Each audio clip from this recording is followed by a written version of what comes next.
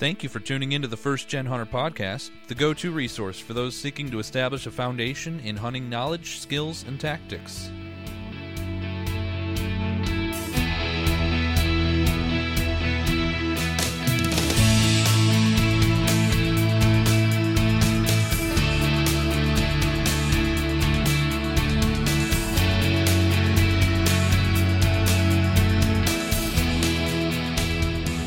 You are what you eat. You think like you read. You hunt like the informational hunting podcast that you listen to. I don't know if it has quite the same ring to it. Anyways, I hope you're finding this podcast helpful, especially those of you who are already out in the field. Brandon has some really cool news to share about a person he knows who already had some success knocking down the biggest buck of his life so far this season. Hopefully we'll start hearing more of those success stories here very soon. Speaking of success stories, this episode is a success story of epic proportions. Or maybe it's just epic portions, because the guy we're interviewing, Mr. Joe Shead from Joe Shead Outdoors and GoSheadHunting.com, killed a moose. Yep, did a solo moose hunt. And he's from a state that has moose, but there's not enough of them to hunt. So it was an out-of-state trip all the way up to Alaska and did it all by himself. Yeah, pretty crazy. And when you hear the story, you're definitely going to think it's a crazy story, but such a cool story about just getting out there and fulfilling a dream. So, make sure that you still are dreaming up those hunts that you would like to do before you can't do them anymore. And sometimes, just like in this story here with Joe Shead, you got to seize the opportunity when it presents itself. So, keep on dreaming, keep on listening, and get ready to enjoy episode 20 of the First Gen Hunter Podcast, a solo moose hunt story with Mr. Joe Shead.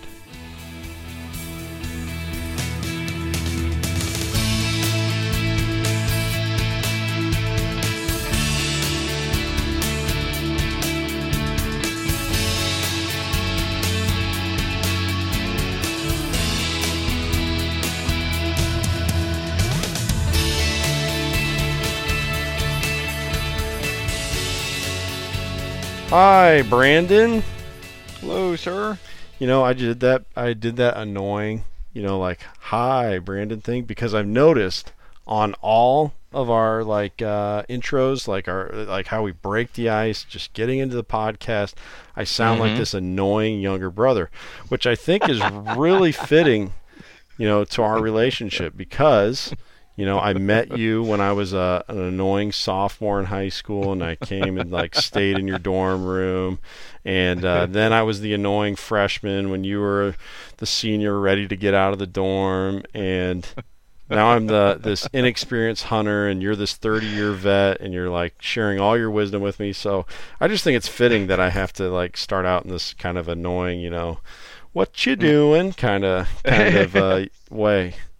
Well, hey, it's not minded, it's appreciated, and just like we've talked about many times, there's always something to learn, and it's cool to be able to learn, even for myself from you. It's like, breaking into an industry, sometimes, even in work, when you have someone that's new to an industry and they come in with a fresh set of eyes, it's amazing what sometimes you can learn from someone like that. So even those individuals, those first gen hunters that are new to hunting, don't sell yourself short. Sometimes coming in, new, you've got great questions.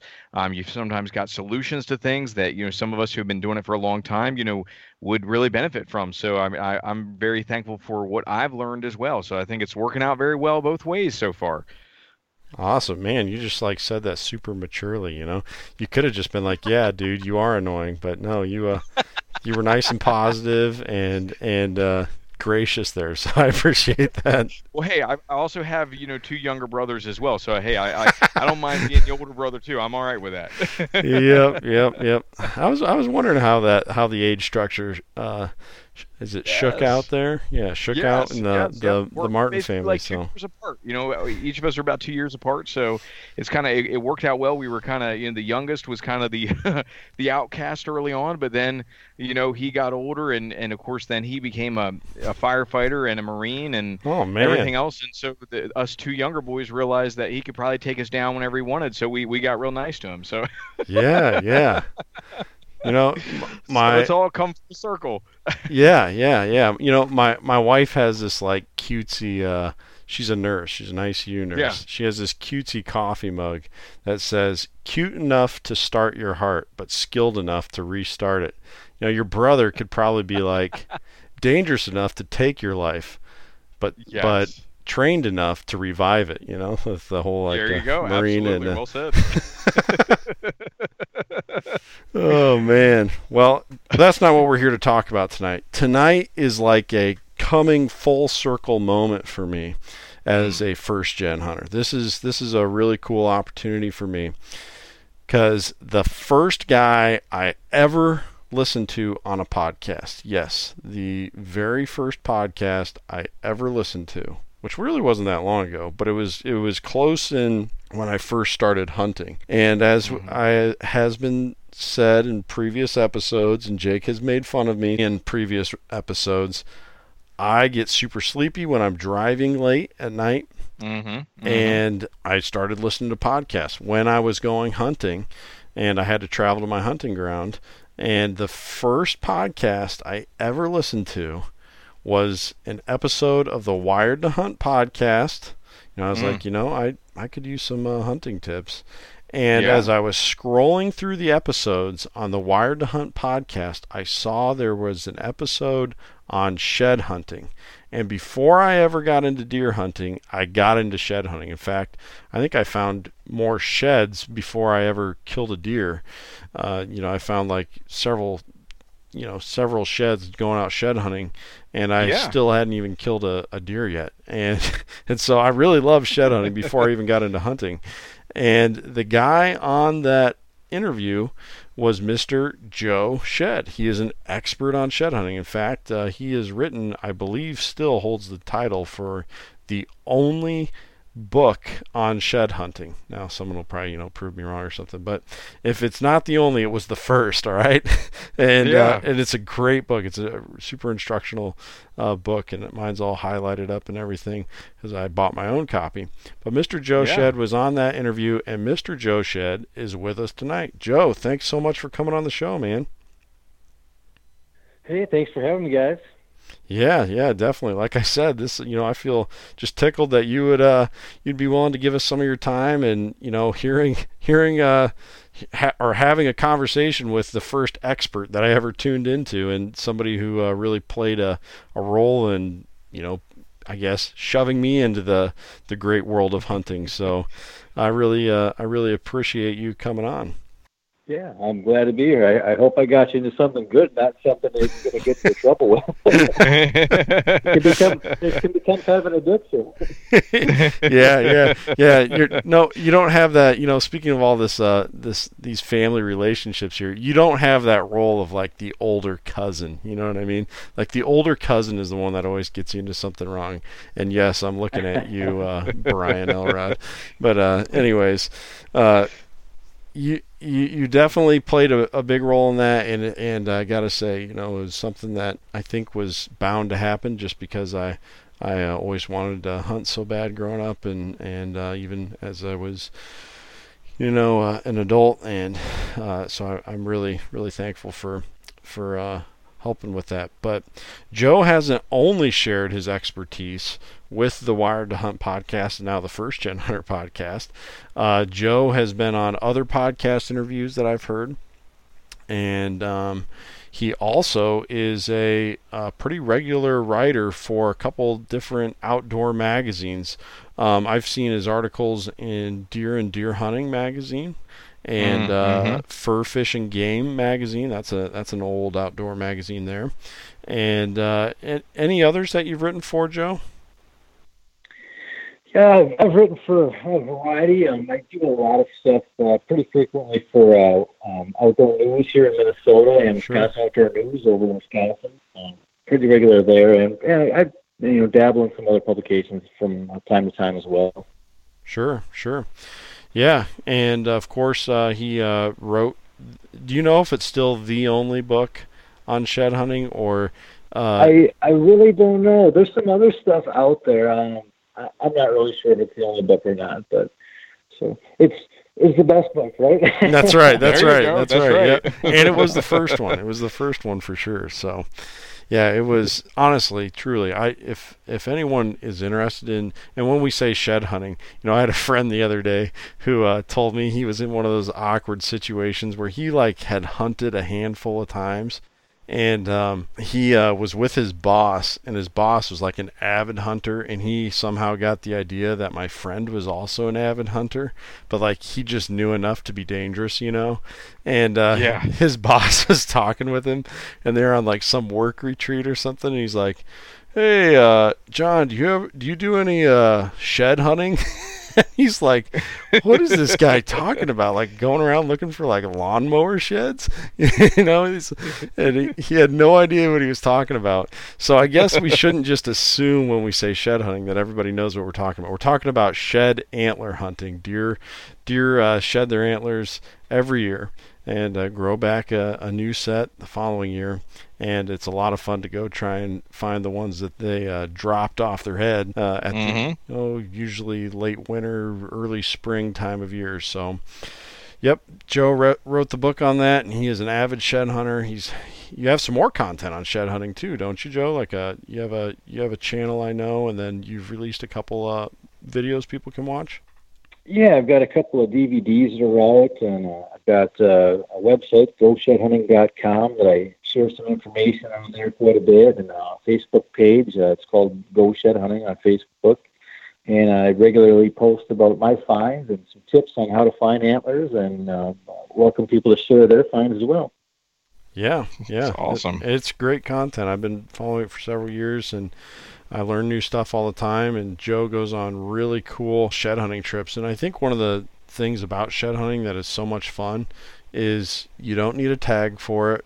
You don't need really expensive gear to do it. You just need basically a good set of boots, maybe a good backpack with the right gear packed in with it, and that kind of thing. Otherwise, you can just kind of roam where you have permission to roam and see what you can find. So follow Joe in those places, and you see the content he's got there. And I will also say this: Joe has a great sense of humor, and don't tell the people to follow me to these places. I want to still find antlers.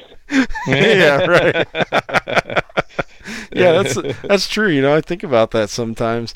I was watching a hunting show just the other night, and the host was like, "Yeah, we're hunting in this area here, and most people who hunt here, we like to try and keep it a secret." It's like, well, not a secret anymore, man. Yeah, right. So, yeah, it's kind of we kind of have to accept that fate, though. I think when we enter into this area of communicating and sharing tips and everything, but no, it's good. We need more people outside and more people having fun. But yeah, you want to find Joe's YouTube channel as well.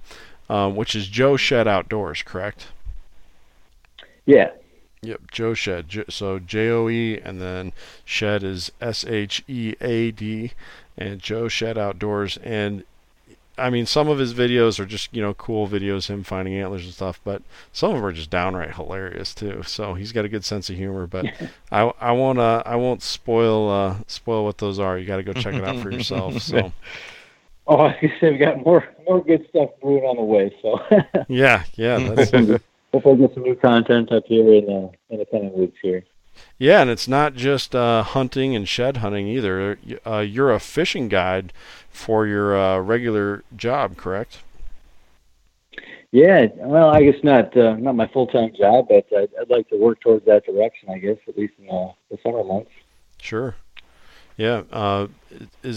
It's Muskie Doom Guide Services, right? Is that correct? Yeah. Yep. And very cool. Again, following Joe on social media, you'll see he boats quite a few muskies every summer, and even some. I think you caught a great lake trout this summer, didn't you? Wasn't it like your best lake trout you ever caught, or something like that? Yeah, I caught a really kind of a once in a lifetime lake trout here in Minnesota, and yeah, that was a fish of a lifetime. It was really fun. Got some video of that on the YouTube channel as well. Yeah, nice. Yeah, it was a giant. It was an absolute monster. But wow. Yeah, so all sorts of good stuff to follow there, and obviously Joe is truly a man of the outdoors, somebody who is passionate about what he does, passionate about getting outside, and really for a long time now has been sharing his tips for success with many other folks, and just really generous with how he shares that information. So make sure you tap into that. But I can't forget our other expert on the line here. That is Mr. Brandon Martin. Brandon, how are you doing, sir? Doing wonderful, sir. It is, here we are in Delaware. We're blessed with deer season opening up September 1st. And so we're just been blessed with, checking the trail cams and enjoying getting out a little bit. Haven't, just been so busy with work, haven't been able to get out too much, but did have the opportunity to put in a couple kill plots yesterday, just kind of miniature food plots on a couple of the properties, and was actually able to found another great shooter buck on one of the properties. Showed up on cam, great 9-point that we've now identified 5 shooters on one property and about 4 on another. So I mean it's looking very promising, and so we're just being smart about things, kind of getting some of that initial work done with the time that we have, trying to balance the family time and the hunting time and whatnot. So, this time of year we like to many times use the mornings to get some stuff done, and then, evenings spend some time with the family and whatnot. And then we'll, start to transition to some more hunting as we get into the October time frame. So just some good stuff going on. Loved, identifying those shooter bucks and getting inventory and all that type of good stuff. So a lot of exciting things going on. Also did just have, one of the guys that I'm mentoring this year, getting him into hunting for the very first time. He came over just a few days ago and was able to shoot the crossbow, and that was his first time shooting a weapon like that. And he, really enjoyed it. And so awesome. We've got, quite a few, 2-man stands. And I think I'm going to, he's in the process of going through the hunter safety course right now.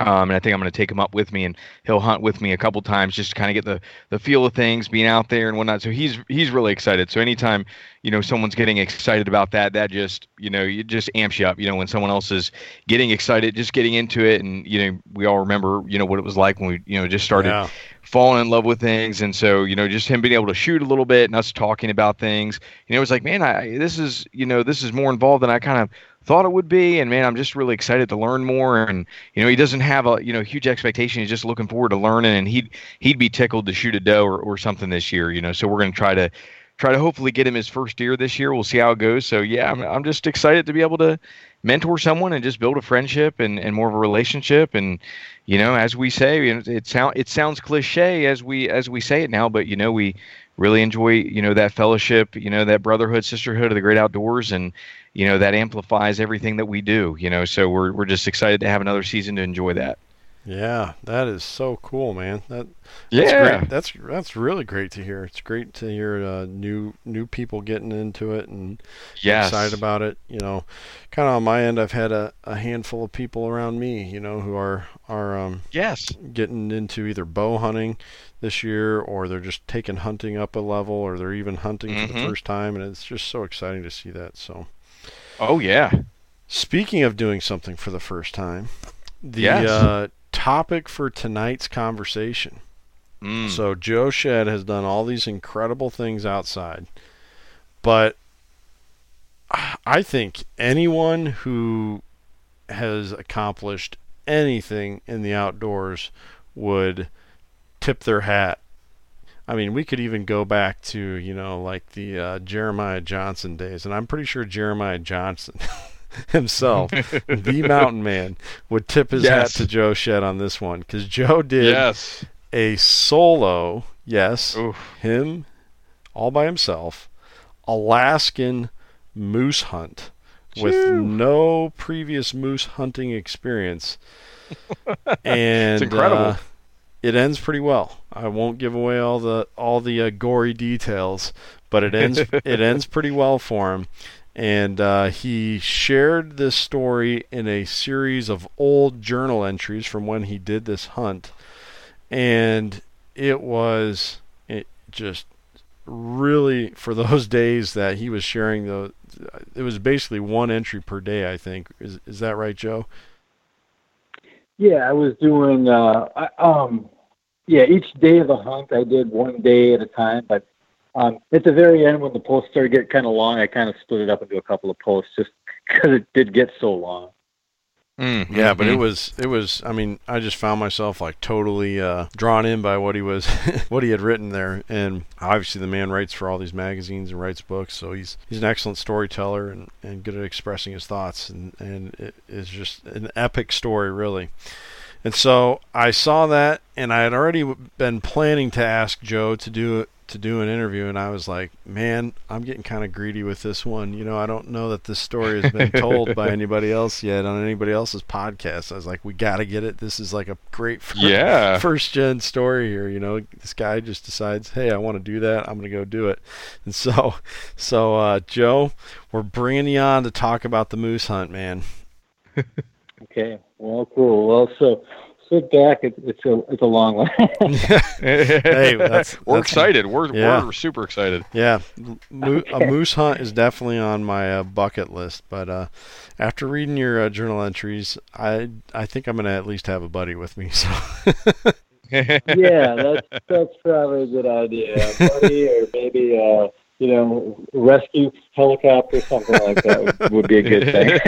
Yeah, right. Definitely. So let's kind of just dive right into this.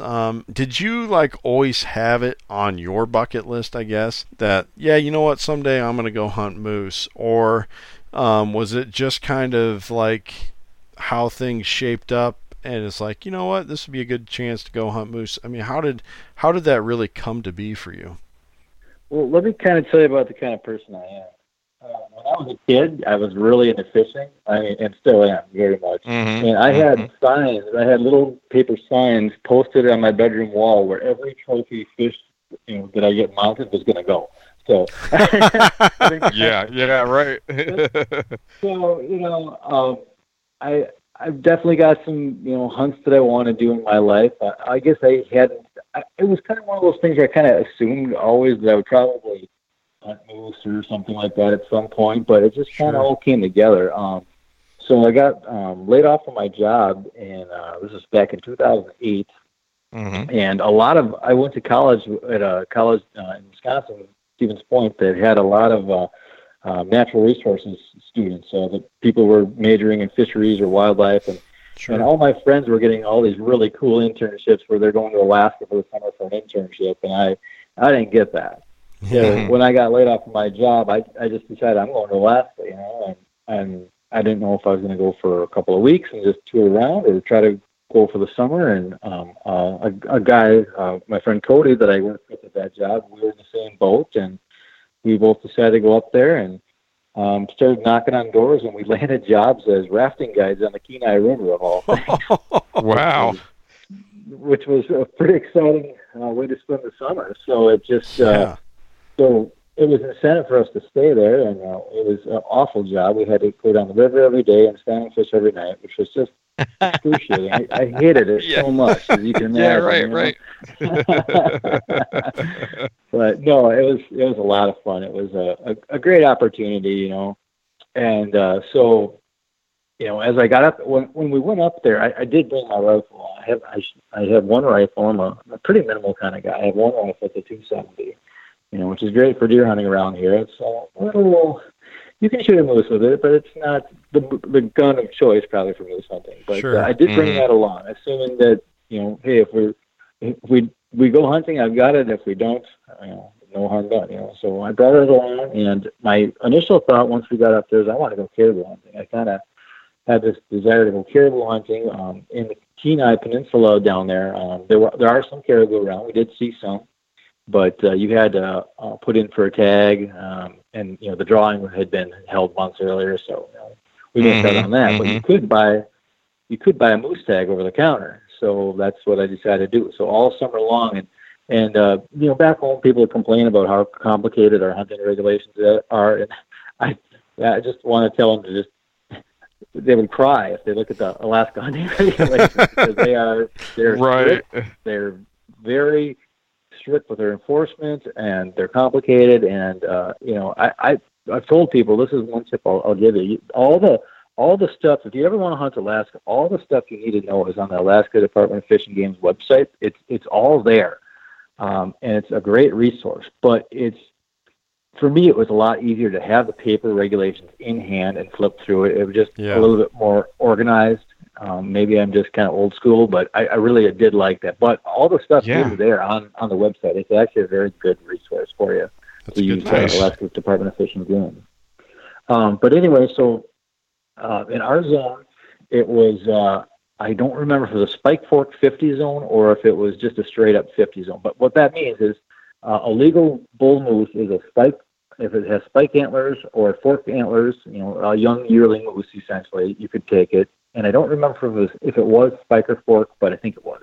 I can't remember now. But or it had to have a 50-inch spread, or it could have three. If it had three brow tines on one side, it was legal. So a lot to run through your head when you're trying to look at a live target. Yeah. So all summer long, every time I went into a sporting goods store or a restaurant or whatever, every time I saw a moose rack, I'm like quizzing myself, trying to say, that's a good idea. How big is that? Mm-hmm. And to be in the field, to be an experienced moose hunter, I'd seen moose before, here and there out in Yellowstone or whatever, and we saw some in Alaska day to day, but not a lot. And that's a whole different animal. I mean, I grew up hunting whitetails in the Midwest, as I'm sure a lot of people do, and it's a change. And a couple of days before I went moose hunting, I went horseback riding with one of my friends. He was a horseback guide, and I was sitting there looking at the horses, thinking, this is basically the size of the animal I'm going to be hunting, And where would I aim at something like this, and how do I get it out of the woods? Yep. It was a major change, but. So to kind of cut to the chase, I ended up doing my hunt on the Kenai Peninsula. It was an area, the Dave Spencer unit of the Kenai. I can't remember what it was. A designated wilderness area. There's an area down there called the Swanson River canoe area. It was kind of like the Boundary Waters in Minnesota, if you're familiar with that at all. Yeah. It's designated wilderness, no motors on your boat, no chainsaw, none of that. Mm-hmm. And you have lakes with portages in between, and you can go from lake to lake, and that's kind of I heard about people hunting moose that way in Minnesota, and so that's kind of what I decided to do was go into this wilderness area, go from lake to lake, and moose are pretty aquatic loving creatures, and hopefully get lucky and stumble on a moose. So that was my plan, and I'm not a good planner. I have friends who are, will take notes and highlight things in books and have aerial maps and it's not a bad thing at all. But of course, I give them a hard time because they're so anal and they have GPS points plotted out like we're going to shed hunt and we're going to start at this point, and then if we cross the river here, this is the narrowest point and this will be the easiest crossing, and then this and that, which is great planning. But that's not the kind of guy I am. I'm a very seat of your pants kind of guy. Yeah. So all I did ahead of time, I went on Google Earth and put the cursor on each area where I thought there was a portage trail in the lakes, and I was using my GPS. And this is a little over 10 years ago now, but my GPS at the time was, there's no base map. It's just you're a triangle on the GPS. There was no lake or points of land for interest. It was like the most basic GPS they made, like in 2005. Right. So anyway, I go to this area, Swanson area, and the plan was to go from lake to lake. And at the end of it, there was a small creek that came out that led to the Swanson River. And so what I did is I borrowed a bike from a friend and left it at the Swanson River.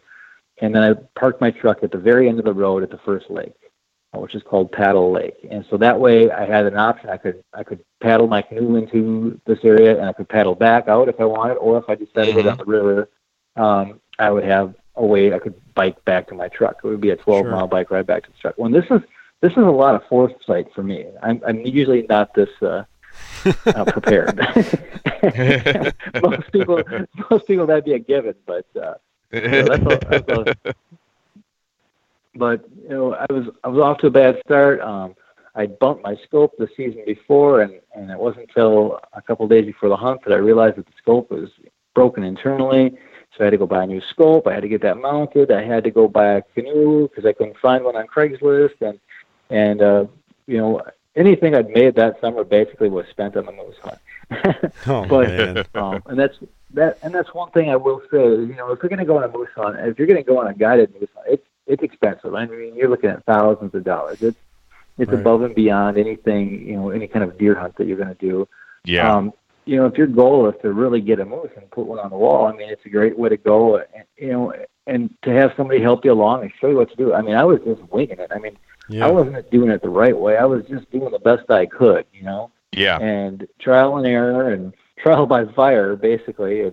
And, but it was a cheap, easy way to do it. I think the tag back then was $400. I think they've doubled now. So I did the moose, and I was already in Alaska. I had freezers. I had driven up there, so I could drive home. So I did it about as cheap as you could possibly do it. And, right. And that's kind of my style. I'm the kind of guy I'm stubborn, and I want to do it my way, and I would rather fail on my own than just show up and be the guy that pulls the trigger. That's just kind of my style. Not to take it away from anybody if that's what they want to do, but that's how I roll. So. Right. Mm-hmm. No, I was. So I'm glad you brought that up. I was Go going to ahead. I was going to ask you about that. I know that, and I think I picked it up when I was reading the journal entries, and even I did watch your DVDs that you did on your Western shed hunts. I knew that you were a guy who was really cost effective with your trips, and I think that that's really important for first gen hunters to hear, because unless somebody they just have the money to go and buy the best and greatest right off the bat, most of us are kind of in the same boat where we didn't inherit any hunting gear from somebody a generation before us, because we're the first to hunt, and we might not even have friends that can really give us stuff to borrow.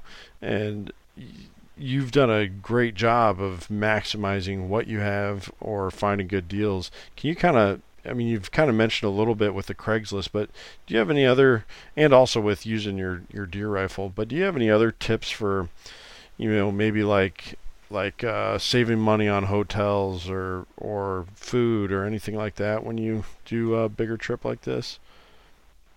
Yeah, I've got this really nice hotel plan that I use. It's called the Taco Suite of the Hotel Chevrolet. I sleep in my truck quite a bit. Oh, that's a good idea. I think I've slept in my truck every night, or every month of the year. I've slept in my truck on frozen lakes. I slept in my truck in 0-degree weather. I slept in my truck for a week straight deer hunting in northern Minnesota, and to the point, without a shower, to the point that I was so greasy at that point I could pretty much slide right out of the truck without a shower.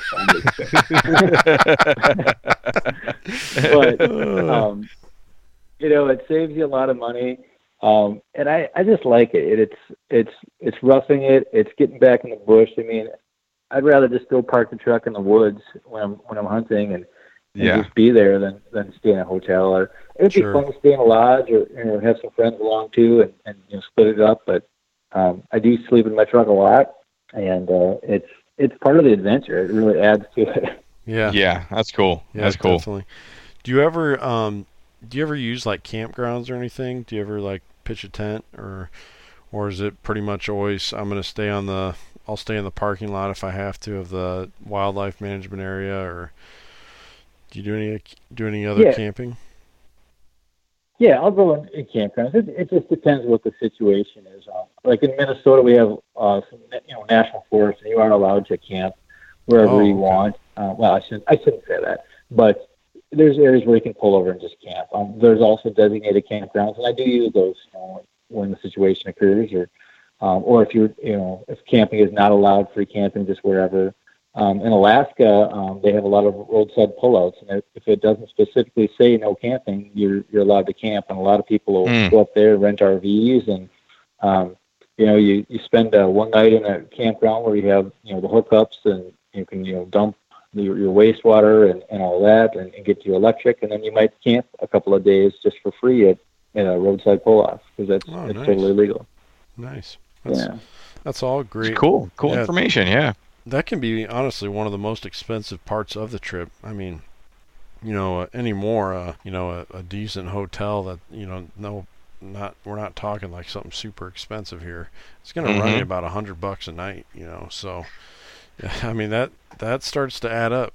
Two nights away and you're already $200 in just to sleep, the back of that, the roofless bed of the Hotel Chevrolet starts to sound a lot better after night number 3 or 4, where you're already covered your costs and tags just in hotel expenses. So that's yeah.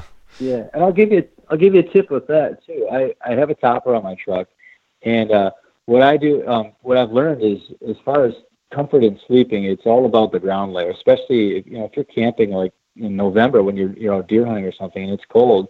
It's all about the ground layer. So I have a twin-size mattress that I bring along and slip between the wheel wells of my truck. And I've got that. I've got my 0-degree sleeping bag, and I put a quilt over me. And honestly, I'm as warm in that as I am in my own bed at home. It's just the game. Nice. Yeah, that man, that's amazing. Yeah. That's... You just got to be careful when you're successful not to get any blood on your mattress when you got the deer in the back. You're right. Oh man. Now, what are your thoughts about, like, do you use like the no water shampoo, like scentless shampoo, type stuff, or, when you're out for days on end, or what do you do on that side of things? Well, I don't bow hunt, so it's I'm not being close to an animal is paramount for me. Right. I usually don't shower much at all because it is so cold that time of year. So I get a little ripe. I know that. But I haven't, being in the woods where you can shoot 50 or 100 yards, I really haven't had a problem. I probably scare more people away at when I go into town and a restaurant or something than I do than deer, but who knows? Right. That's good. That's a good question though. People probably wonder that. It's a real part of it. So, well, let's kind of bring this back here to specifically your moose hunt here. So, you borrowed a bike. You're already $400 behind on your deer tag, or your moose tag, which honestly that's a great price for a moose tag. Even with it, like you said, being doubled to $800 now, that's still a very reasonable price, I think, to go and take one of the biggest game species on really in the world, but definitely on our continent. And I'm guessing at least $100 in on your new scope for your rifle. So at this point you're probably thinking, I got to prioritize how I'm spending money here because I still got to make it back home to Wisconsin, right? and I guess what did you move forward with then on your financial decision? Did you borrow more stuff? Like, did you borrow a tent, or did you have to buy a tent? Did you have to buy your canoe? I picked up my tent for $5.99 at Goodwill. Oh, nice! That's awesome. I've had that thing for about 15 years. It's been moose hunting in Alaska. It's been north of the Arctic Circle caribou hunting. Wow! It survived pretty much everything. Wow, that's amazing. Man, caribou hunting, I did.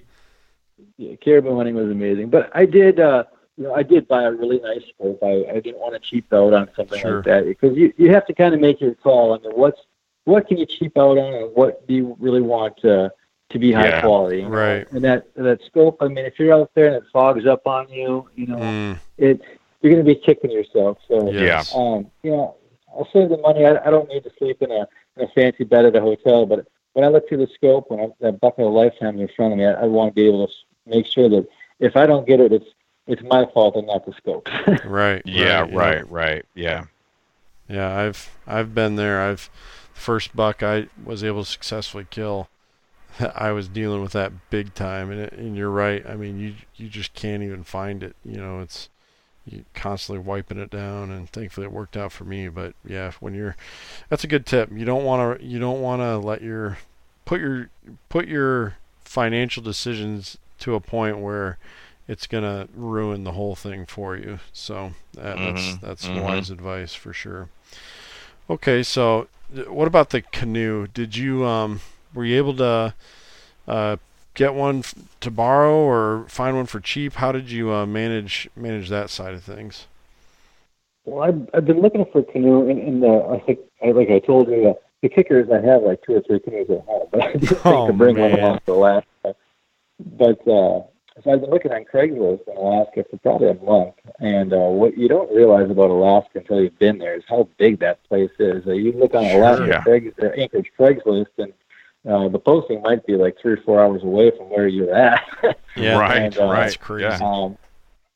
I was trying to find freezers to take a potential moose home in the back of my truck, as well as find a canoe, and I was kind of striking out. And it got down to the 11th hour. My mother and brother had come up to visit me for a week, and right before the moose hunt, they actually were still there when I took off for the moose hunt. And so I'd driven to Anchorage, which was 100 miles away, to get some last-minute shopping, and I was in Walmart. I didn't want to buy my license in Walmart. I wanted to buy it at like a sporting goods store. Because I've been reading the regulations all summer long, and I still wasn't 100% clear on everything, how it all worked, and I wanted it to be done right. Buy what I really needed as far as licensing went, and dot the I's and cross the T's. And I was at Walmart shopping, and I had all this stuff in the cart: game bags. I bought a new come along to help with the moose, ropes. I mean, all these supplies, food, stuff like that. All this camping equipment. And I looked at the clock, and I didn't have a canoe yet. And I looked at the clock, and Sportsman's Warehouse was closing in like an hour. So I literally left everything I had in the cart at Walmart, just parked it in the sporting goods aisle, ran to Sportsman's Warehouse, bought the license, pointed at the display model canoe up on the ceiling, and said, "That one now." And oh, man. Brought it down. So they brought it down, and I walked out the store, went back to Walmart, and purchased my license and all the stuff. My cart was still sitting there full of all my stuff, and I walked out of the store probably heavily laden, but my wallet was a lot lighter. Oh, man, yeah. Yeah, it gets painful when you see that receipt and you're like, oh. Yeah. Oh, man. So did you rent a vehicle up there, or did you drive up? No, my friend Cody and I, we drove up together. So it was about a 4-day drive just to get to Anchorage. So I had my truck up there. I had the topper suite up there. So that was good. And that really made it a lot more affordable and easier to do. I mean, you could fly up there to do a hunt, but then you've got to fly everything home, equipment, meat, and stuff like that. Vehicle rental, driving it back. Yeah, and, we had a giant, 6-foot by 4-foot chest freezer in the back of the truck. We hooked it up to a power inverter so we could, keep it operating for the 4-day drive home. So, so get our salmon back and all that too. So. Oh yeah, that's true. You probably had a bunch of fish you wanted to bring back. Yeah. Was it tough? So you had to drive through Canada, at least for a good portion of that drive. Was it tough bringing all that game across the border, or was it different because technically it came from an American state? Yeah, we really didn't have any problems at all. And I think it just depends on the Border Patrol agent on duty and what kind of mood they're in. And, we drive through, I believe there's x-ray machines that x-ray your load. And I'm pretty sure before I even said anything, they knew that I had a moose with me. And you could see the rack back there. But I really didn't have any problems going through Canada or getting back to the United States. We just one thing I did do was stop the Fish and Wildlife Service office in the giant town of Tok, Alaska, which is like the last town before the border. And you do have to get a permit that says, this is what I have, and I'm just carrying it through Canada, But I don't think there was any cost to it, or if it was minimal. I don't remember. But just saying you're transporting, you're just declaring that this is what I have. I'm not trying to hide anything. Sure. Yeah, right.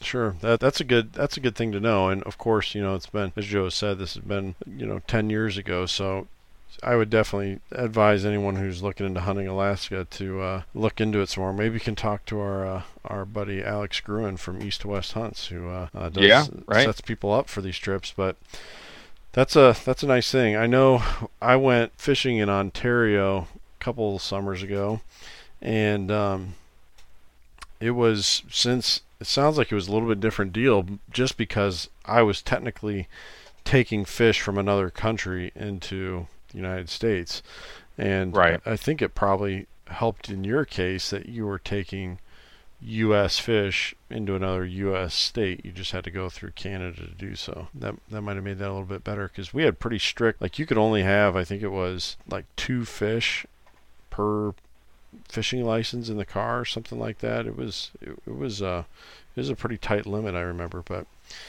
that's good info there. Yeah, one other thing I should add too is that a firearms permit. I don't know all the rules. Have your listeners check themselves, but I don't think you're allowed to bring pistols through Canada. And if you're carrying a long gun, you have to get a permit. It's like $25, to transport it through Canada. Okay. And it's good for, I think, 60 days maybe. And so when you get to the border, you can buy it. You can download it online ahead of time, or you can get it at the border. Okay. And it's a permit. It's like $25 to carry these firearms through Canada. Wow, that is a good tip. You know what? Yeah. Now that you say that, when we went up to Ontario, we weren't even allowed to carry knives of a certain, it wasn't much, like over 2 inches, like a blade over 2 or 3, maybe 3.5 inches or something like that. You weren't allowed to have that, I assume, without the documentation that you're talking about. So yeah, that's a really big tip, because you don't want to get like a like some kind of like terrorism charge on you for smuggling weapons across. They don't like surprises at the border. Right. Yeah. Right. Yeah, that's especially when those surprises are weapons. You just might have a hard time explaining that one at your next job interview. It was just a fillet knife. Oh man. Yeah. So yeah, great tip there. Well, and I was going to say, was it your goal to go up there and get a bull, or was it like, hey, female, moose, I'm taking that? What were your thoughts on that? Well, it was bulls only in that zone. And, okay. Yeah, so it was going to be a bull, and as I understand it, and I don't want to quote regulations, but I believe the year I did that was the last year that non-residents were allowed to moose hunt in that zone, and I could be wrong about that, but I believe. Wow. Okay. Wow. Because the population had been kind of declining, and actually this area, last year there was these giant forest fires up in Alaska, so this whole area burned last year. So everything's completely different. Oh man! So wow. I'd kind of like to get up there and just see what it looks like now. Yeah. Right. Yeah, I guess that kind of made the decision easy then, because when I was writing up the script for this interview, I was thinking through that for myself. I was thinking, if I was in Joe's shoes and, way out of state for me, being from Iowa, that is just like to kill a bull moose, with a legal rack, which that's a big mature animal. Mm-hmm. That's like the pinnacle of as far as having some kind of like tangible trophy to go along with, of course, the most important part, all the meat. Just having that rack that lasts forever, that your grandkids will be able to point at and ask you about. Yeah. That's so important. But at the same time, it's like, man, I'm all the way up here from Iowa in Alaska, or in your case, Wisconsin in Alaska, and here's this cow moose. If your tag was valid for either sex, I think it'd be pretty hard to pass on the cow. I mean, do you think you would have, if you would have had an either sex tag and you would have had a cow walk out, like say day 3, that you would have had a hard time passing on that, Joe? I don't think I would have. Because I'm an antler guy. I love to shed hunt, and Sure. for me that that rack is I really wanted a moose mount. I really wanted a moose head for my wall. So I don't think it would have been hard for me to pass on a cow. Sure. Nice. Yeah, and I think that's great. Sometimes people put that, like, it's almost a dirty word in hunting, trophy hunter, and Right. Yeah. Obviously you were super concerned about the meat, and as we hear, towards the end of the interview, the story of you fighting tooth and nail to get that meat back out of the bush, obviously it meant the world to you. So we'll get there though. We'll get there. One last thing I want to ask about here before we start about talk about the start of your hunt is kind of the emotional and like mental side of this. A solo hunt, I mean, I even get this feeling a little bit if I'm hunting a new area all by myself. It feels lonely, and you just know that everything's going to be harder because you're by yourself. Yeah. Did you have some of, like, maybe like a tinge of anxiety or even intimidation that you were feeling going into this hunt, just because of the fact that, hey, I'm going into this huge landscape that I am pretty well unfamiliar with all by myself, and I'm targeting this ginormous animal all by myself? Did you have that a little bit? I don't think I did. I was back when I think I was 31, and I was still invincible in that era. Nowadays, if I did that again, I know I'd kind of balk at that a little bit for sure. I've definitely gotten more cautious in the last 10 years or so. Sure. But back then I was just, kind of like I was just too naive really, I didn't care. I wasn't worried about it. Nowadays I've gotten a little smarter in my old age, I guess. But going into it, I was pretty naive. By the end of the trip, things had definitely changed for me. Sure. Now, I mean, what was technology like at that time in terms of, like, were you using an app for any sort of, mapping, signal up there, or were you just like straight, compass, standard map and compass, and, what was the setup on that side of things? I had a flip phone that if I wanted to text the letter C, I had to push the number 2 key 3 times. So it was pretty primitive technology. Yeah, so there was no apps. I had this most basic $100 GPS unit that was made in like 2005. It had no base map, no nothing like that. So there wasn't a point of reference. I couldn't say this is where I am on this lake. It was just a triangle on a blank screen. That was the technology of that. Man.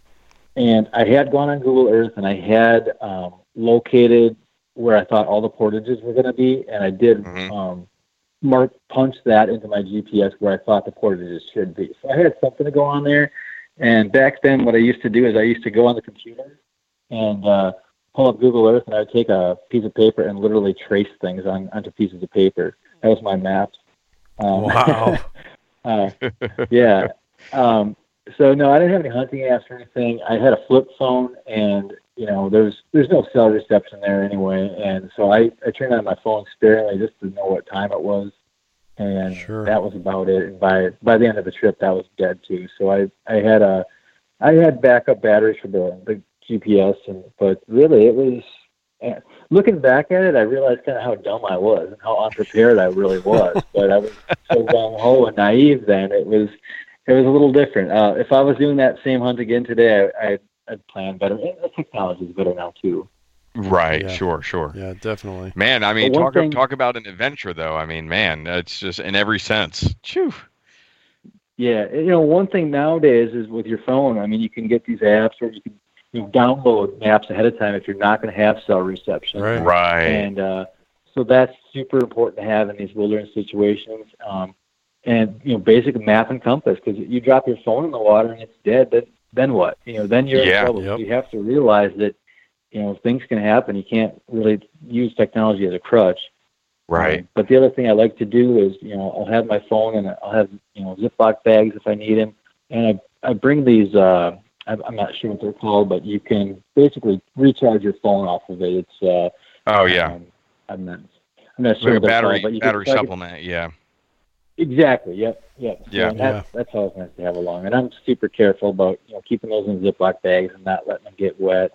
And I usually try to have, I'll have my phone, I'll have my compass, I'll have a GPS, multiple, pieces of technology to rely on in case something would happen.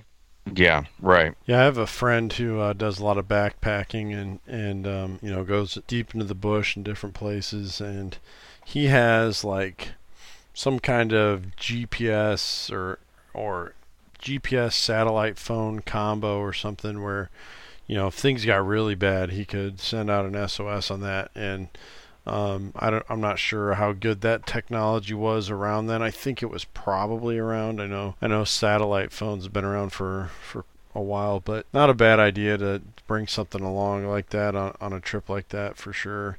But it sounds like at least you had your cell phone. If maybe you get lucky enough to get it to hit service or something, if you found a high point or something. But yeah, definitely great tips there on, don't let the automated crutch us into a dangerous situation, where we feel like we're invincible because we got our app. Like Joe said, what if your phone goes in the water? Now what? You got to have that. Yeah. You got to have that basic woodsmanship skill and gear along with you to kind of bail you out if things don't go as planned. So good safety tips there. Now, the last thing here with safety, did you have any concerns about like bears or I guess you had your GPS, so you probably weren't too concerned about getting lost, but what about like bears or hypothermia even? I imagine the nights by late summer when you were doing this hunt were probably getting pretty cool at night, right? Yeah, we had pretty good weather, or I guess I had pretty good weather. It was so the hunt took place. It opened August 20th, so it's in August, but it is cooling down at that point. I think highs were maybe upper 50s, maybe lower 60s at the time, which was pretty nice. But it certainly turned sour. We did have a lot of rain later in the hunt, especially. Bears are definitely a concern anytime in Alaska, pretty much anywhere. So, it's, you want to take precautions, hang your food. I like to keep it away from the tent. I don't want them, if they're going to get it, I don't want them to have it, I don't want it in my tent or near my tent. I'd rather have it a ways away. Right. Yeah, right.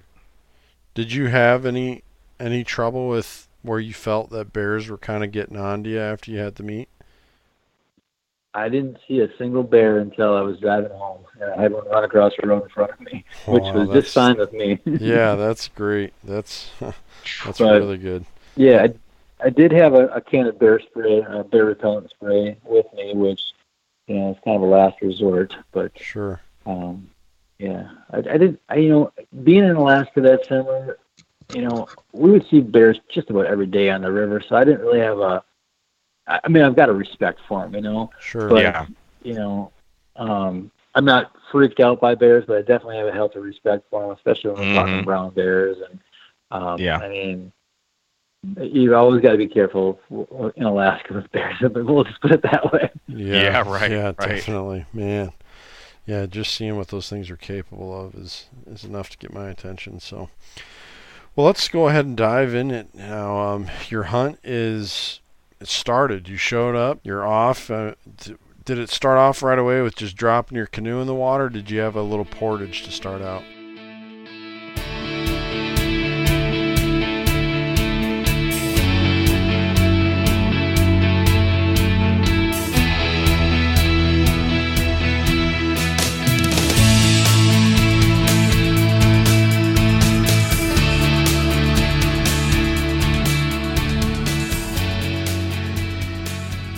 Hey, First Geners, you're extra lucky, not just because you get to hear this crazy good story. I mean, this is like an odyssey here.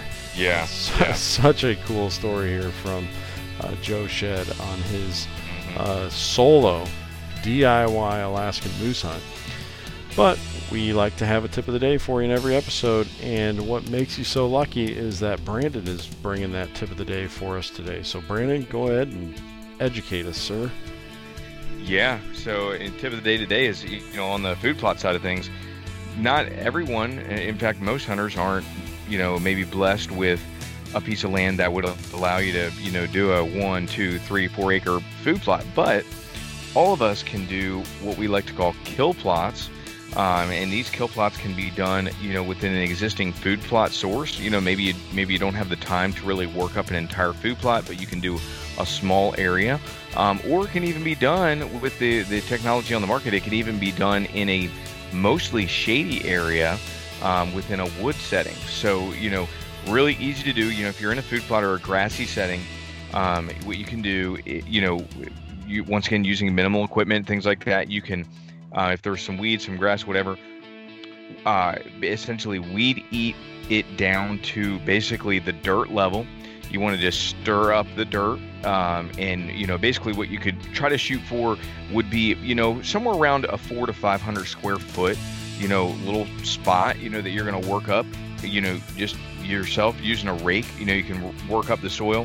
There's some really great stuff on the market like Throw and Grow, and different products like that. That's very inexpensive, usually a good mix of clovers, alfalfa, some winter, sometimes rye, wheat, things like that.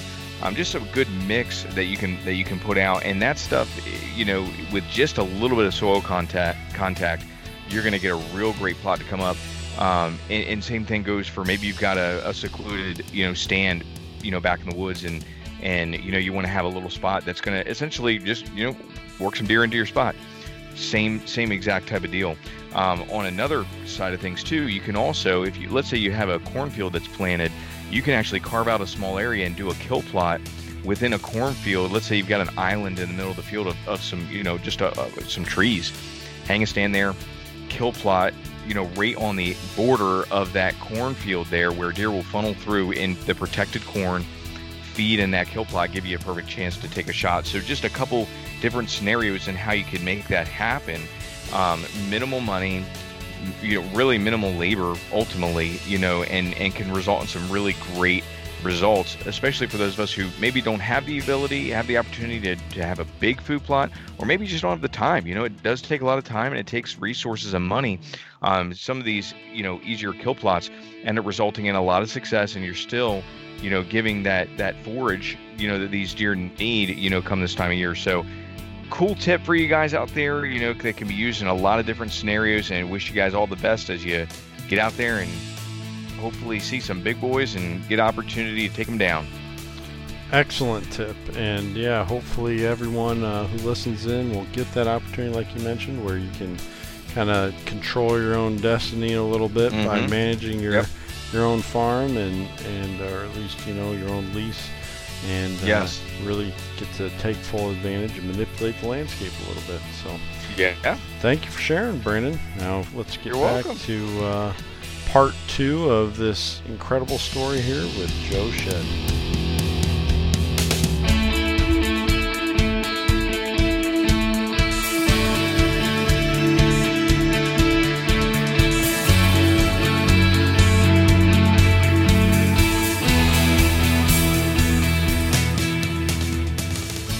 Well, I got to the area. This is the Swanson River canoe area. I got there the night before season. There's a logbook to sign in, and I checked the logbook, and nobody had been in there that day. People had signed in a couple of days earlier.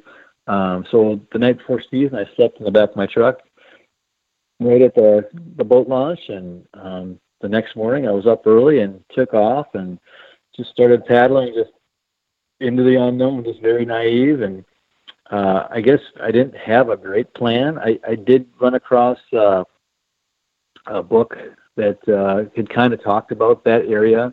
Another thing I should throw out as a tip too is, there's some great hunting forums out there on the internet where you can find a lot of information, ask questions of people. I don't remember. There was a couple of different forums up in Alaska that I was looking at, particularly when I hunted caribou. But, just resources to kind of pick people's brains, ask questions. Yeah. That's just a great resource to have these days that, didn't exist, before the internet, really. Sure. So, but, just began paddling, and it was beautiful. Unspoiled wilderness. Alaska is wild as it is, but here's the designated wilderness area. There's very few people. I think I saw like 2 people in a canoe the first day and 4 people the next, and that was all I saw for people. Wow. And just began paddling and going along the shorelines and just hoping to kind of see a moose coming out to feed or drink, mostly in the afternoons. And it started out okay, but there'd be these portages, and so I was carrying 2 packs, and a canoe and my gun. So I would do each portage. I'd take I triple portage. So I'd take 1 pack and my rifle on the first trip, and I'd walk back empty. I'd grab the other pack and bring that across and walk back empty, and then I get the canoe. So I did. I ended up walking each portage trail 5 times. In effect. Wow. And so it was a lot of portaging, and portaging is not the most fun activity in the world. And no, I've done, things are heavy. But yeah.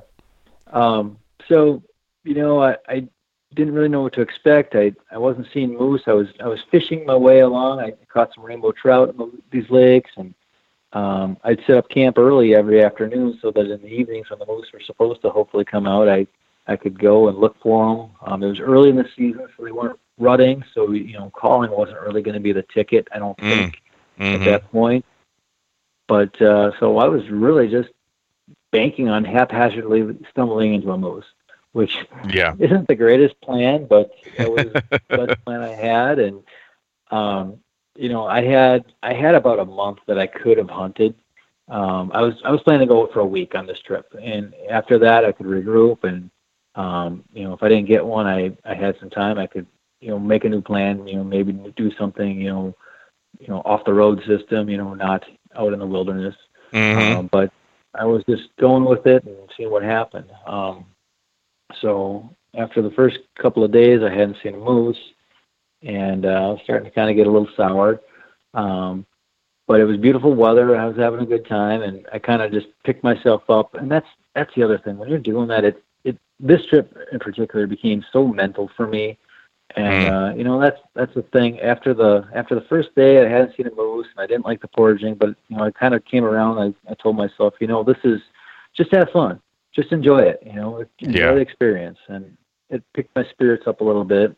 Nice. And I don't remember what day it was, but there was a loop. There'd be lakes that you would canoe across and then portage to the next lake. And then I kind of had made this lake. It was called Jean Lake. That was going to be my destination.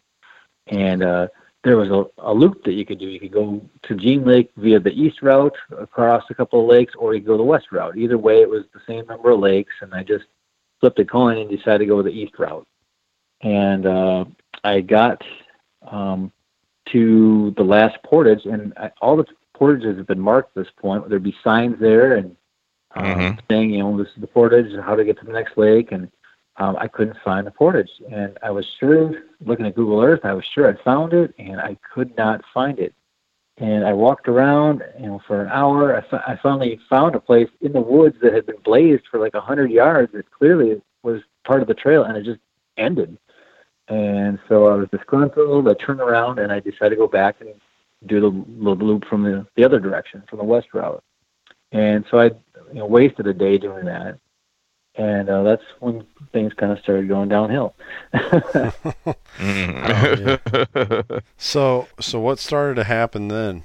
Like when you say things started to go downhill, did did you really start wondering, like, man, what am I doing? This is, I don't belong here. This is never going to work. I shouldn't have done this. Was it that kind of thing? Or were you no longer even having fun?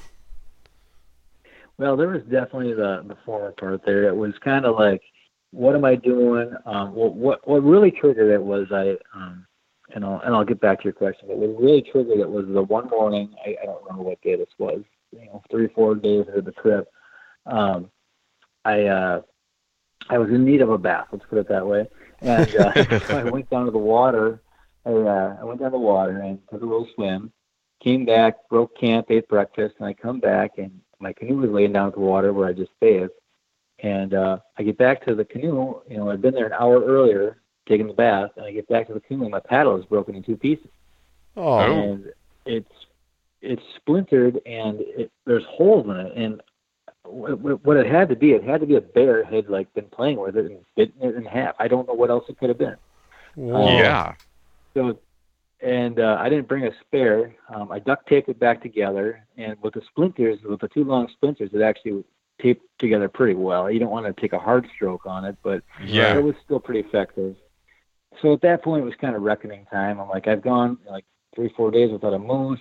Is this really a solid plan? I'm just banking on seeing one just standing around, along the lake shore. Yeah. And that's when my stubbornness kind of kicked in. I'm like, you know what? I decided I want to go to Jean Lake. I'm going to go to Jean Lake, and I don't care if I don't see a moose. I've got a month to do this. I can make this just a trip. If I get a moose, great. If not, I've got 3 more weeks after this to come up with a plan B. So just go with it. Just you're on you're a Midwestern boy up in Alaska out in the wilderness. I mean, this is kind of every kid's dream. Right? Yeah. Just go with it. And so I kept going. So that's kind of what was going through my head. It was a mental game, a lot of it. And so I kept on going, and it was finally I think, I don't know, fourth or fifth day of the trip, and it's like, I really just want to see a moose. And so I was kind of down in the dumps a little bit. My paddle was broken. I wasn't sure if I should keep going. And it kept raining a lot, so I have a little camp stove that burns white gas, and I was cooking with that. And the fuel started to kind of run down. I needed to build fires, but it kept raining, so the wood was wet. And it's like, well, you need to, and I brought a water filtration device along, and that got clogged. And so then it was like, well, I have to boil my water now, and I don't have a lot of fuel. And so things were just kind of starting to stack up a little bit. That was kind of wearing on me a little bit. Right. Things were just kind of going wrong. I mean, nothing disastrous, but just things were getting to me a little bit. And I hadn't seen a moose yet. I'm starting to question what I'm doing here. But stubbornness kicks in. I keep on going. And finally I was paddling along this lake. I think it was called Camper's Lake. And I get to the end of the lake, and I see a moose. And my heart is racing. It's because now it's like, is it a cow or is it a bull? No doubt. I'm looking at this moose and just staring at it, just trying to grow antlers on his head and his cow. But it kind of at least broke the ice for me. It's like, okay, this isn't completely futile. You actually saw a moose. So okay, yes, right. So I scouted ahead to the next lake, which was Swanson Lake. But and I'd read some literature that said that Swanson Lake had good moose habitat, but I liked what I'd seen on the first lake, Camper's Lake, better.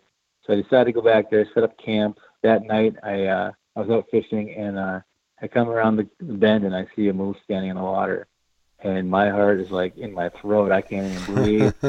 Yeah. And, I've got I'm out there fishing with a rifle in my canoe, and I come around the corner just creeping up around this corner to see what this is, and my heart is in my throat, and I got the binoculars up, and it's a cow and a calf, and it's like this huge exhale. I mean, I think the trees had gotten sucked in with my breath, and I went back, as I exhaled. I mean, it was that, heart pounding, but so then I just sat and watched them, and I think I brought up my video camera along for all this. I filmed over there too, and so I just sat and watched these movies. It's like, well, okay, there's moose out here. So the next day, I was going to Jean Lake, and Jean Lake had the longest portage yet. It was a 1 mile portage to get to that lake. So I actually had to do 5 miles to get there. You know, 3 trips and 2 empty trips back. And I get out there, and it was kind of like, you know, this is worth doing. You know, I made it here. This was a goal. I got out to this lake. You know, what if I don't get a moose? I mean, this is a cool trip either way. You know, Right. Enjoy it. And the sun was out. It was this beautiful golden light that night, I remember. And I remember filming myself with a tripod, paddling around and taking some pictures and just enjoying. It was kind of a success. I'm like, I made it to this lake, you know, and this is kind of cool. There's nobody out here. I haven't seen a person in a few days now, and I was just enjoying it. And so I'm going around that lake, kind of in better spirits that night.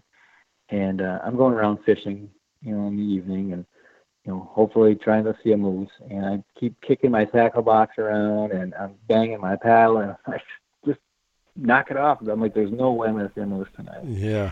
And I come around the corner, paddling around the corner, and I look, and I see this moose on the shoreline. And I see it, and I'm thinking, oh, it's 2 moose. There's one behind the other. And suddenly I realize it's not a moose behind a moose.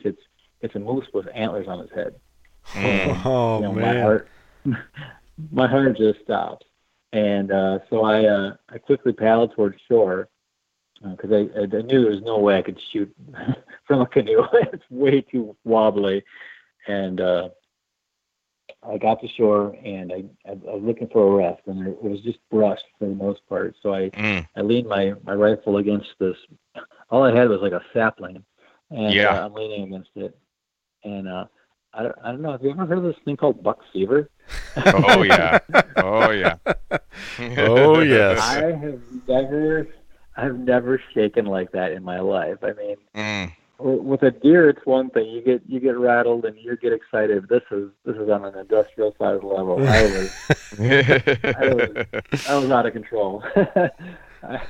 So I'm trying to look through my scope at this moose, and I can barely even keep the scope on the animal. I'm just that jacked up, you know. Yep. And I'm looking at him, and I was pretty sure he wasn't 50 inches wide, but you were allowed to shoot him if he had 3 brow tines on one side. And with a moose, they usually have what's called the brow column, and then there's a separation. I call it a bay, and then there's the main part of the paddle. Okay. And if he's got 3 brows on just one antler, either antler, then he's legal. And, I'm looking at him, and this is late August, so this guy is still in velvet. And I'm telling myself, you know, just be careful. There could be shards of velvet hanging down that aren't points. You know, make sure you're seeing what you think you're seeing. Right. And I'm counting the brow tines on this guy, and I'm looking at him, and I counted. I'm like, he's got 3 brows on that side. And I counted like 3 or 4 times because I just couldn't believe it, and I wanted to be sure. Yeah. And he's looking at me. He must have heard me. Yeah. So he's looking at me, which is the reason I was able to see his brow tines in the first place. If he'd had his head down still feeding or something, it would have been really tough. But Right. You know, so now not only am I looking at a bull, but I'm looking at a legal bull, and I'm out of control. Yeah. I've been deer hunting. I don't remember. Maybe, you know, I don't know. I was 31 at the time. I've been deer hunting since I was 12. So I shot at a lot of deer. This was just something else. I couldn't control it, and I was shaking so bad. And I take my safety off to make the shot, and I realized I couldn't even keep the crosshairs on the moose's body, and I put it back on. I'm like, okay, just relax. And I'm trying to breathe and trying to, you know, exhale and do all the things that you learn. And, you know, when you're shooting, you know, let out a breath, you squeeze the trigger, and it wasn't working. I couldn't settle down. And I've never been so out of control trying to shoot at an animal before. Yeah. And I don't know how many minutes passed, but he finally took a step towards the brush. And I think all he was doing was just taking a step. But in my mind somewhere, I perceived it as him getting away. And, and like I'm sitting there, I'm like praying out loud, saying, "Please God, let me be steady." And just then, it had clouded over. It had been sunny earlier, and it clouded over. And just then, like this one shaft of sunlight just shoots down, and I'm like, whoa! It was like just blew me away. I'm like, okay, this is it. And he takes that step, and I'm thinking to myself, oh no, you don't. And I don't remember it happening. I don't remember pulling the trigger or anything. And the gun just goes off. I mean, I don't even remember consciously doing it. It was just like one of those things where you're just, you're not even in your own body. It's like you're watching from above. Right. You're watching a dream. Yep. Yeah, exactly. Yeah. And the gun goes off, and I instantly realized that I'm shooting a 270 with 130 grain bullets, and I'm instantly ready for a follow-up shot. Right. And you get jarred from the recoil, and you're trying to refine the target in the scope, and I can't see it. And I pick my head up, and I look above the scope, and I can't see it. And I stop and listen for a moose crashing through the woods, and I don't hear it. And it's like this slow realization. It's like, if I can't see it or hear it, he's got to be down. Yeah. And at that moment, it's just like this whole mix of emotions where it's like you're elated that you shot a moose, but you're like freaked out because like if that thing's injured and you walk up on it, he's not going to be happy. So right. It was like this whole soup of emotions going through me. So I marked the waypoint of where I was standing, and I marked where the moose was. He was out in this grassy meadow along the lake, but there was 2 trees in the background. So I kind of used those trees as a reference point to say, hey, that's the area to look. And I jumped in the canoe, and I'm pretty sure you put a water ski behind the canoe the way I paddled that thing. I was flying. And I got up there, and I was paddling so fast that all of a sudden I get to the shore, and then I just totally balked. And it's like, wait a minute. What's going to happen if I come walking through here? And, what if he's down there, and what if he's injured? And I just totally hesitated. Now I'm afraid of what I'm going to find. And I kind of stood up in the canoe, and I looked, and I could see the antlers sticking up in the air. Nice. And I watched him for a minute, and he's not moving. He's dead. And wow. It was just utter disbelief. Wow. And I walked up on him. And he was dead. And I kind of looked at the shot, and like I said, I was a little bit rattled to shoot at this animal, and I was shooting for the shoulder, and I hit him in the neck. I was about 1.5 feet away from where I was shooting, or from where I was aiming, but as it turned out, it was an excellent shot because I hit him right in the vertebrae, and the grass hadn't even been moved. He hadn't even kicked when he went down. I mean, he was dead before he hit the ground. So wow. Yeah. It was an awful shot, but it was a great shot. Right. Right. Yeah. That. My goodness. So I mean, so then it's you're walking up to it, and it's like you're trying to pinch yourself. Yeah, exactly. And it's like, you're just elated. I mean, it's awesome to walk up on a big buck, but this is something totally different. It's just not the same. I mean, right. Yeah. It's exotic, I guess is the way to put it, and so now it's like this whole, I mean, I'm talking to the camera and like I can't even believe it. I'm just in shock at this point. And but then there's kind of the sudden grim realization that now I got to do something with this thing. Yeah. And, right. I don't remember what time it was, but it was, I don't remember what time the sun set at that time of the year. It was probably 9 or 10 o'clock at night. Yeah. And it had to be, probably half hour before dark when I shot him. And so I decided to just leave him lay and just hope that nothing touched him overnight. And I paddled back to my campsite, and which is already set up, and I'm just going to, get a good night's sleep and deal with this in the morning. And I didn't sleep real well that night. I was a little excited, but yeah, imagine so. So the next day, I paddle over that quick, and I'm really anxious, about what I'm going to find. And luckily, nothing had touched it overnight. And then you just kind of get down to business. And I've butchered enough deer to kind of understand, the anatomy of it and how it works. But this is on a whole another level. Right. These hindquarters are massive. I ended up weighing one of them when I got home, and it was like right at 100 pounds. Man. For Wow. one of the hindquarters. Wow. And Man. so I'm sitting there trying to butcher this thing and trying not to puncture. With a whitetail, I'd normally gut it and take it home, but with the moose, I just quartered it, so I never got into the guts. Yeah. It just, it was a little easier that way. The size. I looked at the moose's stomach. It was about as big around as it was about 3 feet across, probably. Wow. It was just amazing. Yeah. But, so I worked on it all day, and I at this point my phone was dead. I don't have a concept of time, but I think it was probably around 8 hours it took me to do this, not knowing what I was doing and just kind of feeling it out. I'd quarter up the animal and put the meat in game bags and rest it across the gunnels of the canoe and try to get, that's another thing where if you're doing a hunt like that, there's a lot to learn.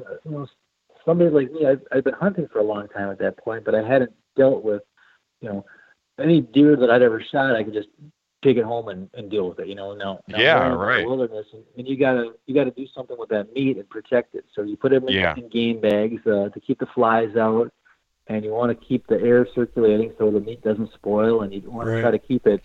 You don't want the meat touching the compacting against the ground. You want to try to have air underneath it as well, so you can take care of the meat. And one, you just want to do that, because it's the right thing to do. But also in Alaska, they're extremely strict on the rules. Like when you're bringing that animal out, the head of that animal, the horns, the antlers, whatever it is, that is the last thing that comes out. The meat takes top priority. So you want to make sure you're doing this right. Yeah. So I worked on it, for several hours that day. I got them all quartered up, and I caped it out because I was really excited about this nice head mount that I'm going to have in my living room wall for this, Alaskan moose. Yeah. And so I got everything loaded in the canoe. This is a 14.5-foot canoe, and with a moose and me in it, with all my, most of my gear back at camp, it was there's about 2 inches of freeboard on this canoe paddling across this lake. Oh, so it was man. a very slow, Right. careful paddle. Yeah. And I get back to camp, and I realize it's probably late enough in the day that I don't want to start taking them out tonight. So I'm just going to camp here. And so I went to bed that night, with my moose and near my camp here, and all, snuggled in, warm in my sleeping bag, feeling very good about myself, and not realizing what I was in for the next couple of days. Very naively not realizing what I was about to go through. Yeah. So Yeah. I had two options at this point. I could either portage back, and I think it was going to be 5 portages, and I knew the first one was going to be a mile, so I'd have to carry everything, all my gear, plus the moose, plus the canoe, and I know the first portage is going to be a mile.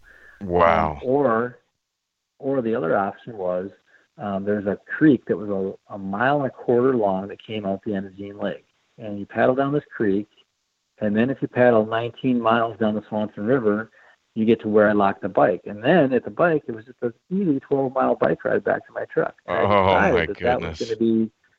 I decided that was the easier way to go, because then I didn't have to carry everything. Right. Yeah. So that's what I chose to do. So the following day, I decided to paddle down the Swanson River back to the bike and then ride back to the truck. And so I loaded up all my gear and all my meat, and I began paddling across Jean Lake, and I got to the creek, and there's a beaver dam. So I had to unload everything out of the canoe, push the canoe over the dam, and then reload everything. Oh, goodness. And and I jumped back in the canoe, and with my very naive apple-cheeked grin on my face, and I began paddling for about 20 yards, and I bottomed out. I hit gravel. I had to get out and slog through the water with my my hiking boots, my pants on, and I had to reach down and grab the nose of the canoe and just give it a yank. And I could yank it for about a foot, and then I'd take a step back and I'd yank it again, and I went across the little gravel bar, maybe 5 yards long. And I get back on the canoe and I paddle 10 yards, and then I the same thing happens. Uh, And that became the pattern. Like you could go. It got to the point where I realized it didn't even pay to get back in the canoe, and so it became this game of just getting out and pulling the canoe across the gravel. And it wasn't. My mantra became deep water floats the boat. You want to get to these deep stretches Yes. and not be exerting yourself so hard. right. And this went on for a while, and I just kept thinking that it was going to get better, and it wasn't. And finally got to an area. It began in a meadow, and I finally got to an area, went through the woods, and I went up ahead, and I decided to do some scouting, and I found 7 fallen trees that I was going to have to, unload the canoe, put the canoe over the trees, and then reload the canoe, because you can't have a chainsaw in this area. It's not allowed. Yeah. Right. All these fallen trees had been sitting here, and at this point, it really was getting to me. And I'm looking at this moose head and cape, and I don't know what it weighed. It was a decent sized rack. It wasn't a monster, but it was a 42-inch rack. Yeah. And I've got the head intact and the cape, and between the head and the cape, it's probably 4 or 5 feet long, and I'm carrying it, and the cape is dragging in the water, and it's getting wet, and it's probably going to spoil because it's 50 or 60 degrees. Yeah. And the antlers are in velvet too, and I want to preserve the velvet. Yeah. And at this point, it became reckoning time, and I'm like, I really had my heart set on having a head mount, but I can't keep doing this. Yeah. And so I decided to cut the rack off and just take the rack and leave the head and cape behind. Yeah. And it was one of those deals where, if you cut the skull cap off of a whitetail before, you kind of get the idea. You cut down and then cut up above the eye sockets and kind of cut out a little wedge of skull. And with a moose, that's a lot bigger piece of Yeah. skull. Yeah. I luckily brought along a hacksaw that I could fold up, and as soon as you make that first cut, you've ruined your mount. And it was kind of like you hold your breath, and you just, am I going to do this? Am I going to do this? And I did it, and it's like, okay, it's done. Now I'm into it. Now there's no turning back. Right. And as I made the very last saw connecting the 2 cuts, the saw blade broke in half on me. And it's like, if that would have happened a minute earlier, the mount is already ruined, but at this point, I've got no choice but to keep carrying everything. Right. Yeah. Like, things went wrong, but they went just right enough to keep me going. And I was so lucky. And I was so lucky that I didn't twist an ankle or get hurt or cut myself, because, I was in the middle of nowhere. Nobody really knew where I was. And, Right. Yeah. Self-rescue is your only option. And I didn't realize how naive I was until after the fact. Right. Man, yeah. But so that brings up another point I was wondering about when you were breaking the moose down. Was your knife just like constantly doling up on you, or did you bring like multiple blades for that reason, because you were thinking, if I get something, this is going to be a huge animal? Or did you just kind of have to like tough it through with a blade that was just getting pretty dull by the end of breaking all these quarters down and all the other meat you took? Yeah, well, I purchased a brand new knife before the hunt, so it was still had a good, great edge on it, and it would have been a great idea to bring a sharpening stone, which I didn't, but or replacement blades or something. But it wasn't a problem, and I brought the coming along, which I used to when I popped the ball and socket joints out of the hind quarters. I used a long rope. I had about 50 feet of rope or more, I think, that I tied to a tree, and I brought it to come along just in case, the moose fell and floated, fell out in the water or something. I got to be able to move this animal. So I had to come along and some rope, and I was able to, work the ball and socket joint apart using that. So I didn't have to, dull my knife blade on anything, and then I had the hacksaw on to, cut off different cuts of rib or whatever for that purpose. That's a great tip. I was pretty well covered there. Yeah, that's a great tip. The come along idea. I would have never thought of that, but that's so true. When you're hunting an animal that spends so much time in the water, I don't think any of us are going to want to pass up on our shot if the only shot that presents itself is this moose standing there, Yeah. Amongst all the semi-aquatic vegetation that he's feeding on. Then, man, we're going to want to take that shot. But now you're exactly right. How do you get that thing to a position where you can actually work on it? I would have never thought of that. That's a fantastic tip. Even if he runs off and falls down in the alders or slumped against some tree and he's out of position, you can't work on him, then you have the power to at least do something. Yeah, so, right. Yeah, and, definitely. And another thing that I want to say too is when you're out there, you really got to learn to draw on your own resourcefulness. Like I had 2 backpacks of gear, and everything becomes a tool, and everything has more utility in a situation like that than normal. Like at one point, I thought I bumped my scope, and I brought the Alaskan hunting regulations along with me. And I had the section that was specific to moose hunting. I had in a Ziploc bag, but the rest of the booklet, I at one point I taped up. I had a piece of duct tape that I used as a bullseye, and I taped it a sheet of the regulations to some sticks. I used that as a target to make sure the scope was still on. Sure. And these paper regulations, they became a tool. I could have used them at any point to start a fire, but every night I would take the paper pages out of this booklet and I would sop up all the moisture in my tent, and rather than just burn it became a sponge for me. And then every evening I would just dry the pages. I'd dry the pages near the fire rather than just burn them. They were my tool. That's all I had. Everything goes double duty. Duct tape is just, it can be used for anything. Rope, knife. All these things. You really kind of get in your head and you really think about how can I really utilize the stuff that I have. And right. You get really resourceful. Yeah, that's another good tip. You just have to think through every little detail because, like you said, you're at some point going to be in a position where truly self-rescue is kind of your only option if things go bad. So it's just good practice to think through how can I use everything that I have to solve the problems that I'm going to encounter. So speaking of problems encountered, you're really struggling to get down this river. And I'm guessing at this point, and just with the way the current was, turning around probably wasn't an option. Is that correct? Yeah, there was no way I wanted to go back through what I'd already been through.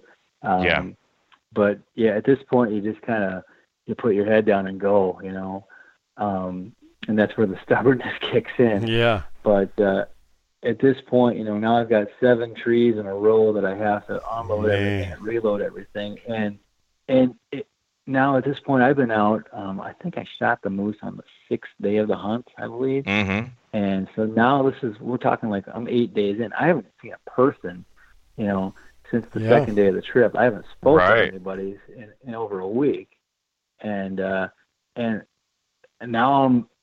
I realize that I'm battling.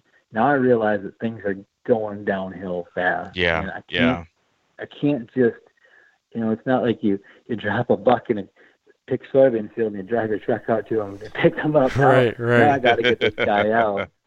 And now I realize that I'm engaged in something pretty serious. I'm miles from anywhere, and your only option is to succeed. You can't quit. You can't give up. To just sit down and nobody's going to do it for you. You got to get that meat out of there, and you got to get out of there yourself, and you got to make sure that nothing happens, and you can't get careless and twist an ankle or something. And at this point, things got crazy. Mentally, I started to go a little nuts. I had a day. I was upset. Things weren't going well. Mm-hmm. I'd be dragging the canoe down the river, and there'd be branches from a fallen tree that would be scraping against the canoe, and I started yelling at the branches and just being like, "What? You think you can stop me? You think you got me?" And when I get by them, I taunt them like I'd won, and I started going a little crazy. And I half realized it, but didn't fully realize it. Sure. Yeah. You're going off the deep end here a little bit, and it was really getting to me mentally. And hunting is such a, and I'd been in sports and stuff, and I realized how mental that, that kind of stuff is. And I was losing my mind. I was going a little crazy, and things weren't going well. So it took me, and like I said, I don't know exactly the timing because my cell phone was dead at this point, so I didn't have a clock, but I think it took me about 14 hours that day. This creek that I had to go down was 1.25 miles, and I had made it about 1 mile. And after 14 hours, and I had, like I said, I'd been running out of fuel for my cook stove. And the food that I had left, I've got an entire moose with me, but all the food I've got left is stuff that has to be cooked. And I had enough fuel for like 2 more short fires, and all the woods are wet right now because it's been raining on me. And so I was like, well, what do I do? You're working so hard and burning so much energy, and I know I need to eat, but I'm not hungry because I'm, kind of that fight or flight response. You're not even thinking about that kind of stuff. And I forced myself to, I think I ate a granola bar all day, and I forced myself to eat that. But that night, I'm like, well, what am I going to do? Am I going to boil water to drink, or am I going to, cook food to eat? So I compromised. I made some ramen noodles. I boiled them in water, and I let the noodles cook or sit overnight because I wasn't even hungry. And then the next morning, I ate the noodles, and I drained all the water off into my water bottle and dumped a bunch of Kool-Aid powder into it, so it wasn't so bad. Wow, that's man. Exactly. You kind of, when you're in that situation, you gotta think about that kind of stuff. Yep. And that night, I had a dry bag along, and when I shot the moose, I jumped into the water. My pants were wet, my boots were wet, because I got into the water to get to shore to take that shot. So everything was wet. So I kept the clothing that was wet already. I just kept wearing, and I kept some clothes in the dry bag that was dry. And when I went to bed that night, it was just like being wrapped in a blanket, having dry clothes on for the first time all day, and it was just so wonderful. And if I had it, I think it would have been trouble because the nights were cooling off, Right. To be going to bed with wet clothing would have just been awful. Oh my goodness. But, So the next day I had about a 1/4 mile to go, and the creek had gotten not only shallower, but it had gotten narrower. And as I went to bed that night, the canoe was wedged in between rocks. There was no place to camp really. There was one little spot, a high spot in an otherwise wet area where just big enough to pitch a tent. And I went to bed that night sleeping, the canoe with all the moose meat is about 10 yards from my tent. And I went to bed that night with a can of bear spray and a loaded rifle. And if anything messed with me that night, they were going to be dealing with a very, very angry individual. So that bear was going to have his work cut out because I was in the don't mess with me mode. maybe all your crazy celebrations and tauntings on the river kept the bears away from you. Like we're not going to mess with this guy. It could have been. Yeah, I was in no mood to be messed with. I'll tell you that. So the next morning, I scouted ahead. I found the river. It was about a 1/4 mile downstream, but the river was so rocky at this point.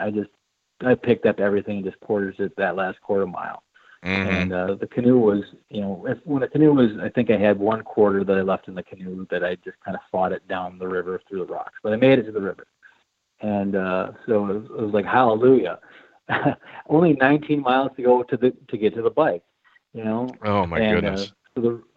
So the river at least was deep enough that I was able to float, which was a huge, huge relief. But it wasn't, this wonderful, like, okay, sit back and let the current take me. It was a pretty slow-moving river. I mean, there was lily pads growing in this river.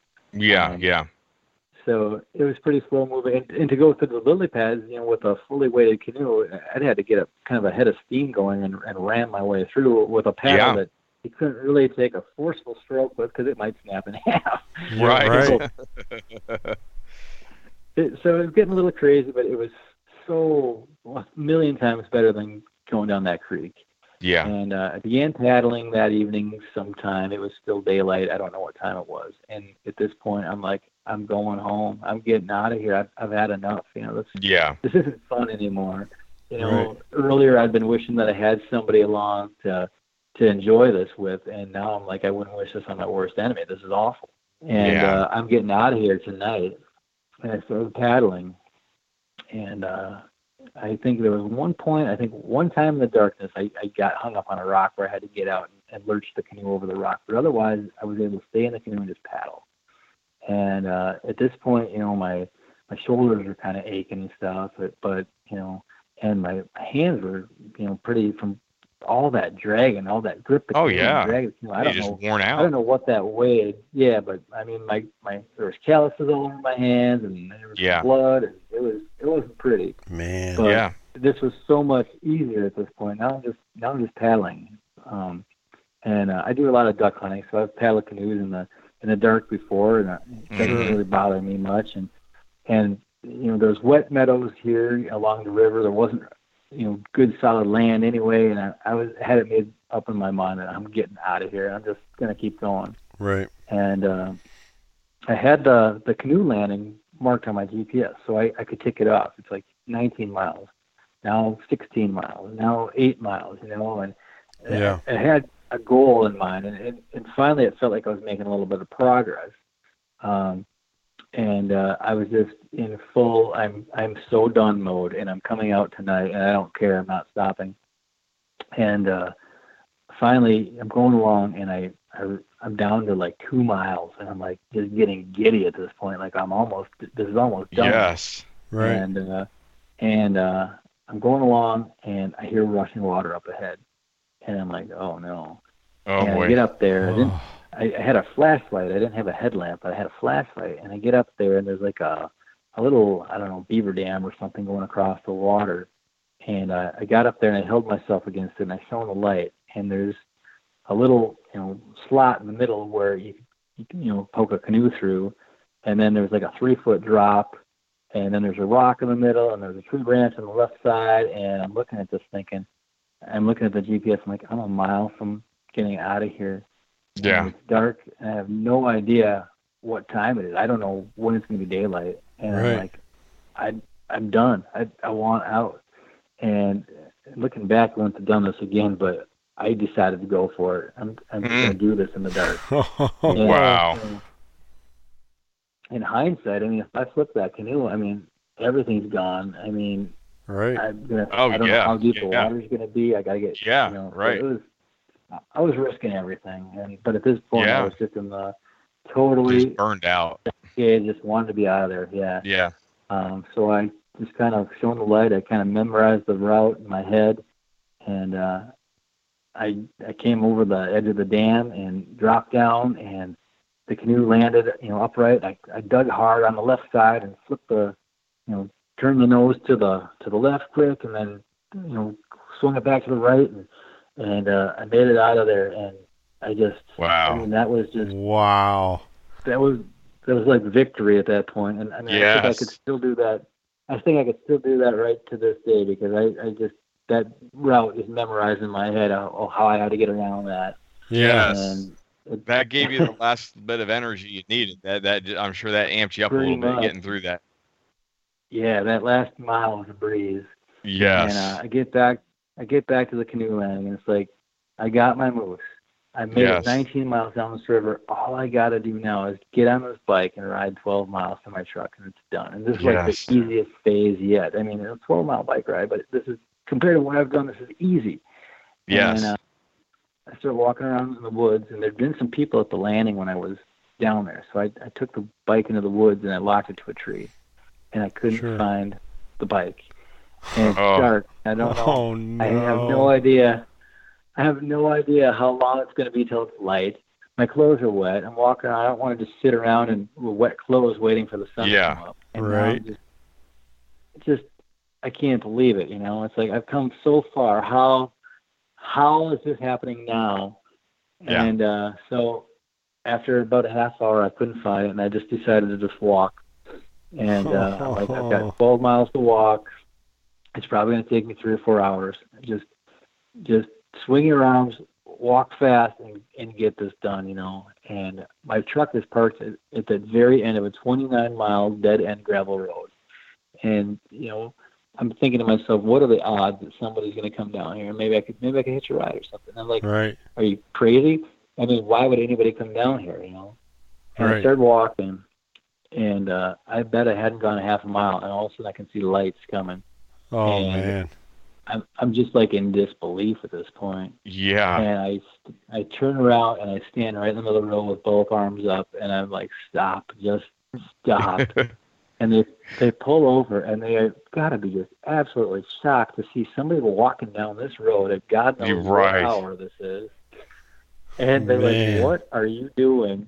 And I'm like, there isn't any chance you could give me a ride to the end of the road. They're like, what are you doing out here? I'm like, I'm moose hunting. I shot this moose, and the passenger piped up. He's like, I know. He's like, I can tell you shot a moose. I can smell it. And I mean, right. From carrying all these quarters, little blood seeping out. Stuff. I mean, I did not smell good, but to my credit, it wasn't all me. It was mostly moose smell. But right. So they said, hey, that's where we're going too. We're going moose hunting too. That's where we're going to start. Hop in, and so I get this ride back, and it's like, wow, what a break, Yeah. And as I'm riding with these guys, they're a good company, but as I'm riding, we all commented like, wow, this seems like a long drive, and I'm like, yeah, it really does. And I'm thinking, wow, I am so lucky I didn't have to walk this or bike this, And, Yes. Right. At that point, we get to my truck, and I would have given them all the money I had, but I realized that my wallet was back in the canoe, so I couldn't do anything.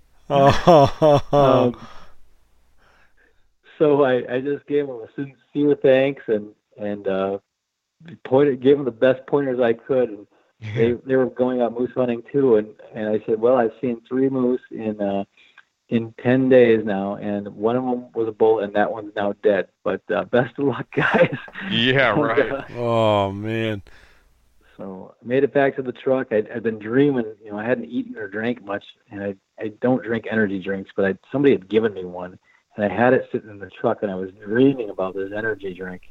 I was so thirsty, and I go to drink it, and for one thing, I do not like the taste of them, but I go to drink it, and from not having any food in my stomach for so long, I had heartburn, and all the stomach acids coming up. I couldn't even swallow. Oh, yeah. I couldn't even drink this thing. So I drive back to the truck, or to drive the truck back to the canoe. There's a gate there. You can only get about 50 yards from the canoe, and I realized that now that I've been inactive for the first time in hours, I realized that I can't bend my fingers anymore. I can't. Everything's just seizing up and cramping up on me. Sure. I just can't do anything. And I get back to the canoe, and I grab the lightest bag that I had, the lightest article I had, and I carried it back. And then it was like stretching before, doing yoga or something. Like, now that I can do this, now I can upgrade to this. And eventually I got to the bigger moose quarters, and finally I get the last moose quarter, and I'm bear hugging this thing, and I'm sprinting with the truck, and I just heave it onto the tailgate, and I just thoroughly exhausted but done. And the last thing I had to do at this point was I had to go find that bike, because it wasn't my bike. Right. Yeah, right. Now it was just starting to get daylight, and after a little while of searching, I found it. So note to self, always mark your bike on your GPS. Yeah. And as I drove home, I finally saw a bear across the road, the first bear I'd seen in 10 days, and that was just fine with me. Yep. Yes, right. Yeah, you didn't need anything else at that point. Man, right. Man alive. Wow.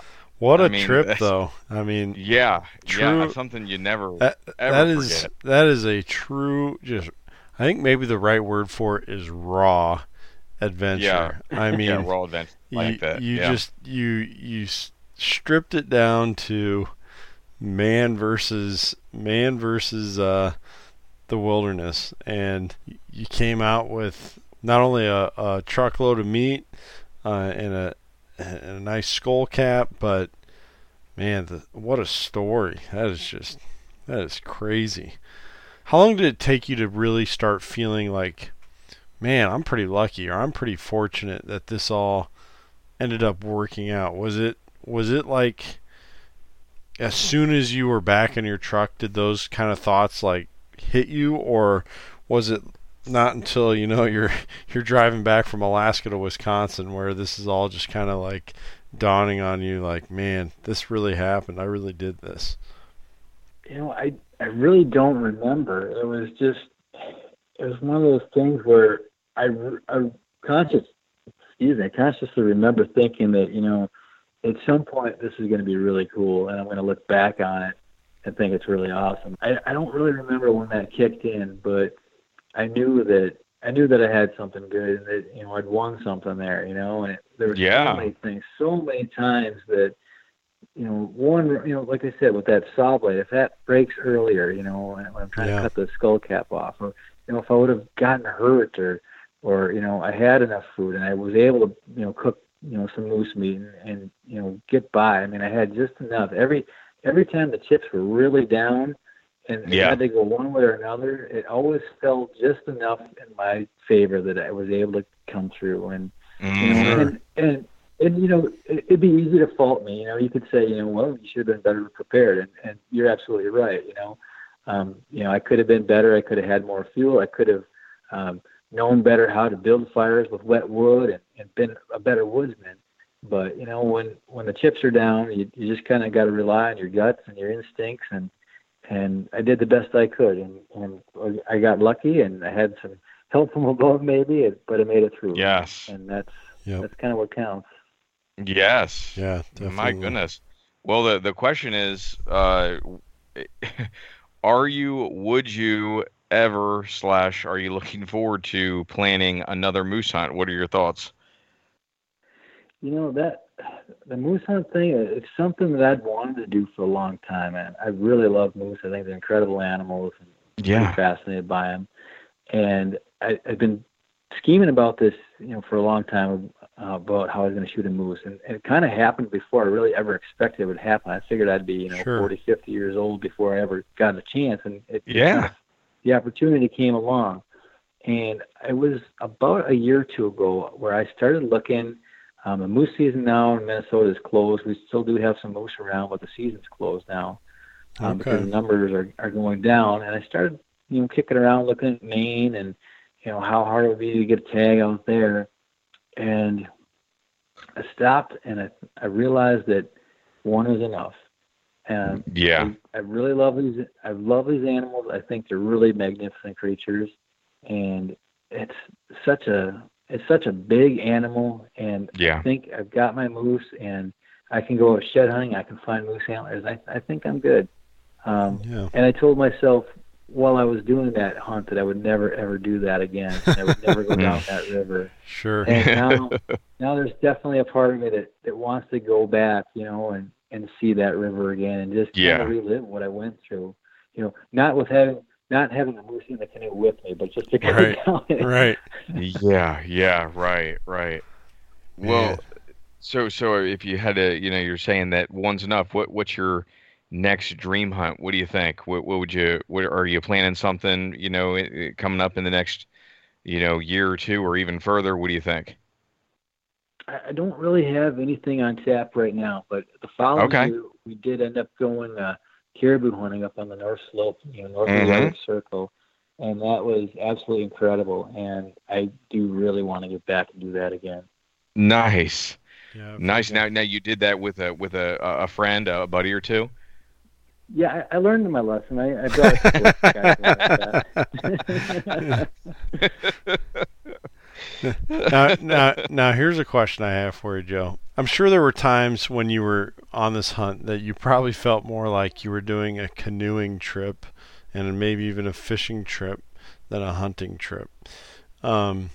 Just because, it's like, all right, I'm going to paddle across this lake. All right, now time for this portage, I've done that. I've done that kind of a trip before where it's just like, this is our plan for today. We're to get from this lake to this lake. We got this many portages in between. And I imagine you probably kind of almost battled that feeling a little bit like, oh yeah, I'm hunting. Did that happen? Or were you pretty much just scanning everything for moose the whole time?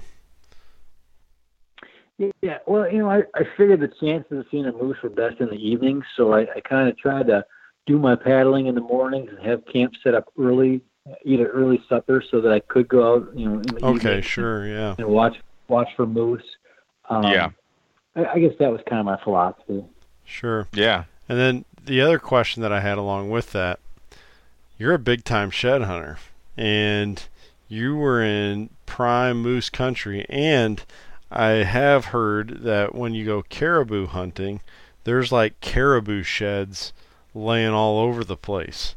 Did you do any shed hunting on either of those trips?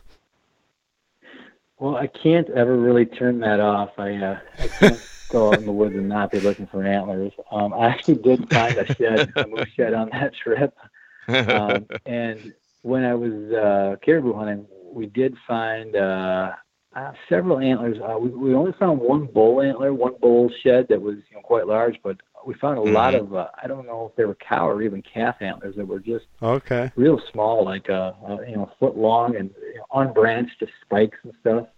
Sure. Yeah. They weren't everywhere. That's been a dream of mine too, to just get in a bush plane and fly over so you can see caribou sheds laying everywhere, and just tell the pilot to put me down and come back for me later. Yeah, right. Exactly. Oh man. Yeah, I would love to do that. Yep. I'm the same way, man. It's like it just kind of gets in your brain a little bit, and it hits me when I'm driving down the road. It hits me when I'm doing summer prep work for deer season or whatever. You're just always looking for them. So I always have to tell myself when I'm deer hunting, it usually takes the first hour of opening day, I'm staring at the ground, and I have to tell myself, keep your eyes about 3 feet above the ground. That's where they need to be. Yep, that's right. Yeah, sometimes when I see those shows like they're on the History Channel, Alone, where they drop these people off all by themselves and they try to last as long as they possibly can. It's like, man, I'd just go shed hunting the whole time. I'd be all right.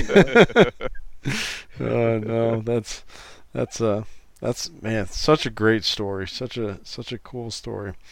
Well, thanks so much, Joe, for sharing that with us and with the listeners. And obviously there's a ton of tips all along throughout here for somebody who's wanting to maybe take a swing at a moose hunt someday, and I hope somebody does, and I hope I get that chance, and I hope Brandon gets that chance. Yeah. Maybe we'll do that together. Yes. But the other part of it is your story is full of adventure, and we say it so many times on this show that's what really pulls people back into it year after year, decade after decade, is that love for the adventure. And your story is just ripe with that. I mean, it's just so you were in a way a modern age mountain man when you did that trip. I just got these pictures of these guys who were, like you mentioned, you kind of threw caution to the wind. Maybe it was a little bit of naivety, or maybe it was, just that feeling of being invincible, but certainly chasing a dream and chasing an adventure. And man, what a story to pass along for, hopefully for several more decades for you, through your life, and share that with those that and love, and hopefully that's a story they can pass on for you as well. But we really, really appreciate you sharing it with us tonight. Thank you again, Joe. Yeah, well, I don't know if you can tell, but I do love telling that story. It's like awesome. Quite an adventure, and just something I'll never forget. Yeah. It's a story well worth telling. We'd love to have you back on the show again in the future too. We'd love to do some focus on what you know about shed hunting, and of course chasing those big old Northwoods, huge vast timbers for whitetails. Yep. Yeah, that'd be great anytime. Yeah, that would be awesome. So, well, gentlemen, thank you so much for coming on the call tonight. And hope you guys have a excellent next few weeks as we wind down towards deer season here. And Brandon, you're already in the thick of it over there in Delaware. And, and wish all the best of luck to you guys. And thanks again for coming on the show tonight. All right, see you guys. Thank you.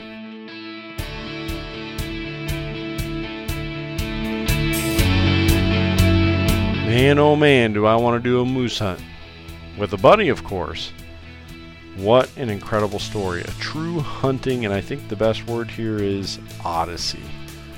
A true journey where Joe was able to kind of face himself and see what he was made of, call upon all the skills he'd developed through all of his years as a hunter up to this point, and had that tangible reward of a pile of moose meat and a rack of antlers to carry back home to Wisconsin when he was done. If you are like Joe and you're looking at some of these dream hunts, the most important step is going. Do it while you still can. You got to seize that moment. I really want to thank Joe and Brandon for coming on the show. A huge thank you to them. Please go to Joe's pages, GoSheadHunting.com, and check out Joe's YouTube channel, Joe Shed Outdoors, as well as the Go Shed Hunting Facebook page. Also, check out Brandon's channel at thehuntfishlife.com. You can find all sorts of sweet gear, some great hunting stories, and just you'll find yourself a whole bunch of smiles as you look at people truly enjoying the greatest parts of the outdoors.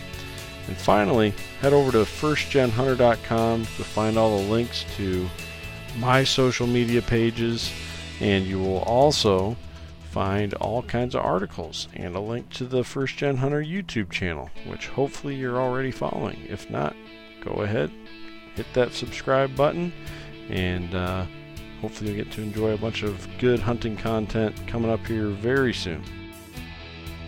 Please also remember to leave us a review on app that you choose to listen to podcasts through. That's a huge help to us. We are so thankful for your feedback that you give us.